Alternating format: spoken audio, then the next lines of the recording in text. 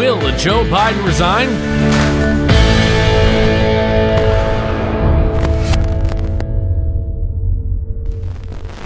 I'm Gage, and this is America Divided. It's no big secret that President Joe Biden is the oldest American president in history, being 78 years of age. If you didn't know this already, last Friday, Joe Biden fell 3 times climbing the stairs of Air Force One.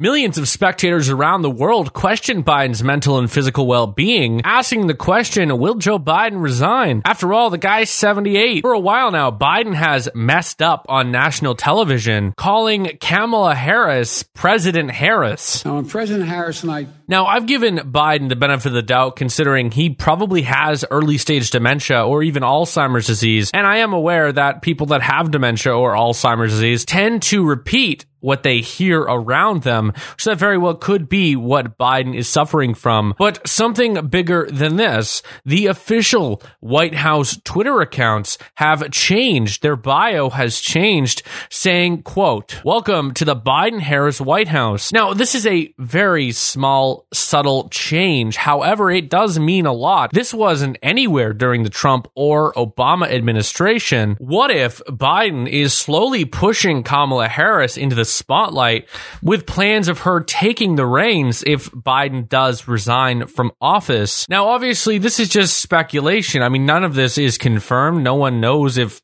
Biden is okay mentally. All we really have to go off from is his clips from being interviewed on national television and him doing screw-ups like falling 3 times walking up Air Force One. Listen, I've fallen before. I'm a clumsy person. Joe Biden could very well be a clumsy person as well. But there's just too many coincidences. When he says things on national television, he does things that just don't make sense or that a person in the right mind wouldn't do. I mean, there's just a lot of very weird things that Joe Biden has done.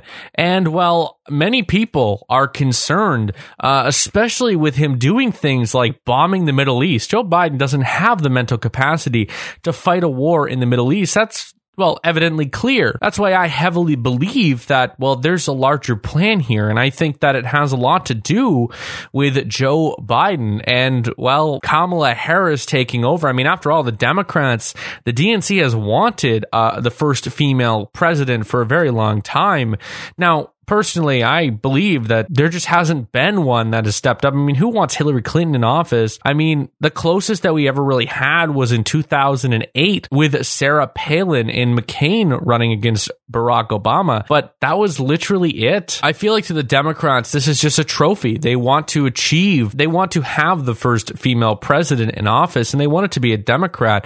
They don't want it to be a Republican, but they know that the Democrat choices that they have who's going to run? Hillary Clinton, Nancy Pelosi, Elizabeth Warren? I mean, none of those. Even Kamala Harris wouldn't get elected because they were so radical. But the truth is that, Joe Biden, he, quote unquote, won the election.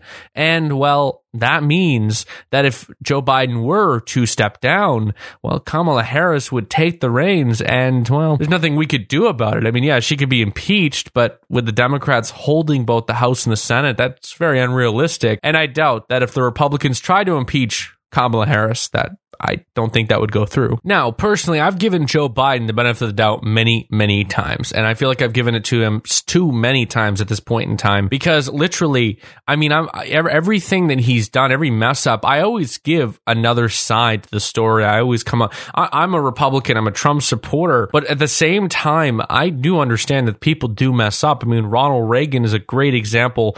Throughout his entire presidential campaign and career, he messed up a lot.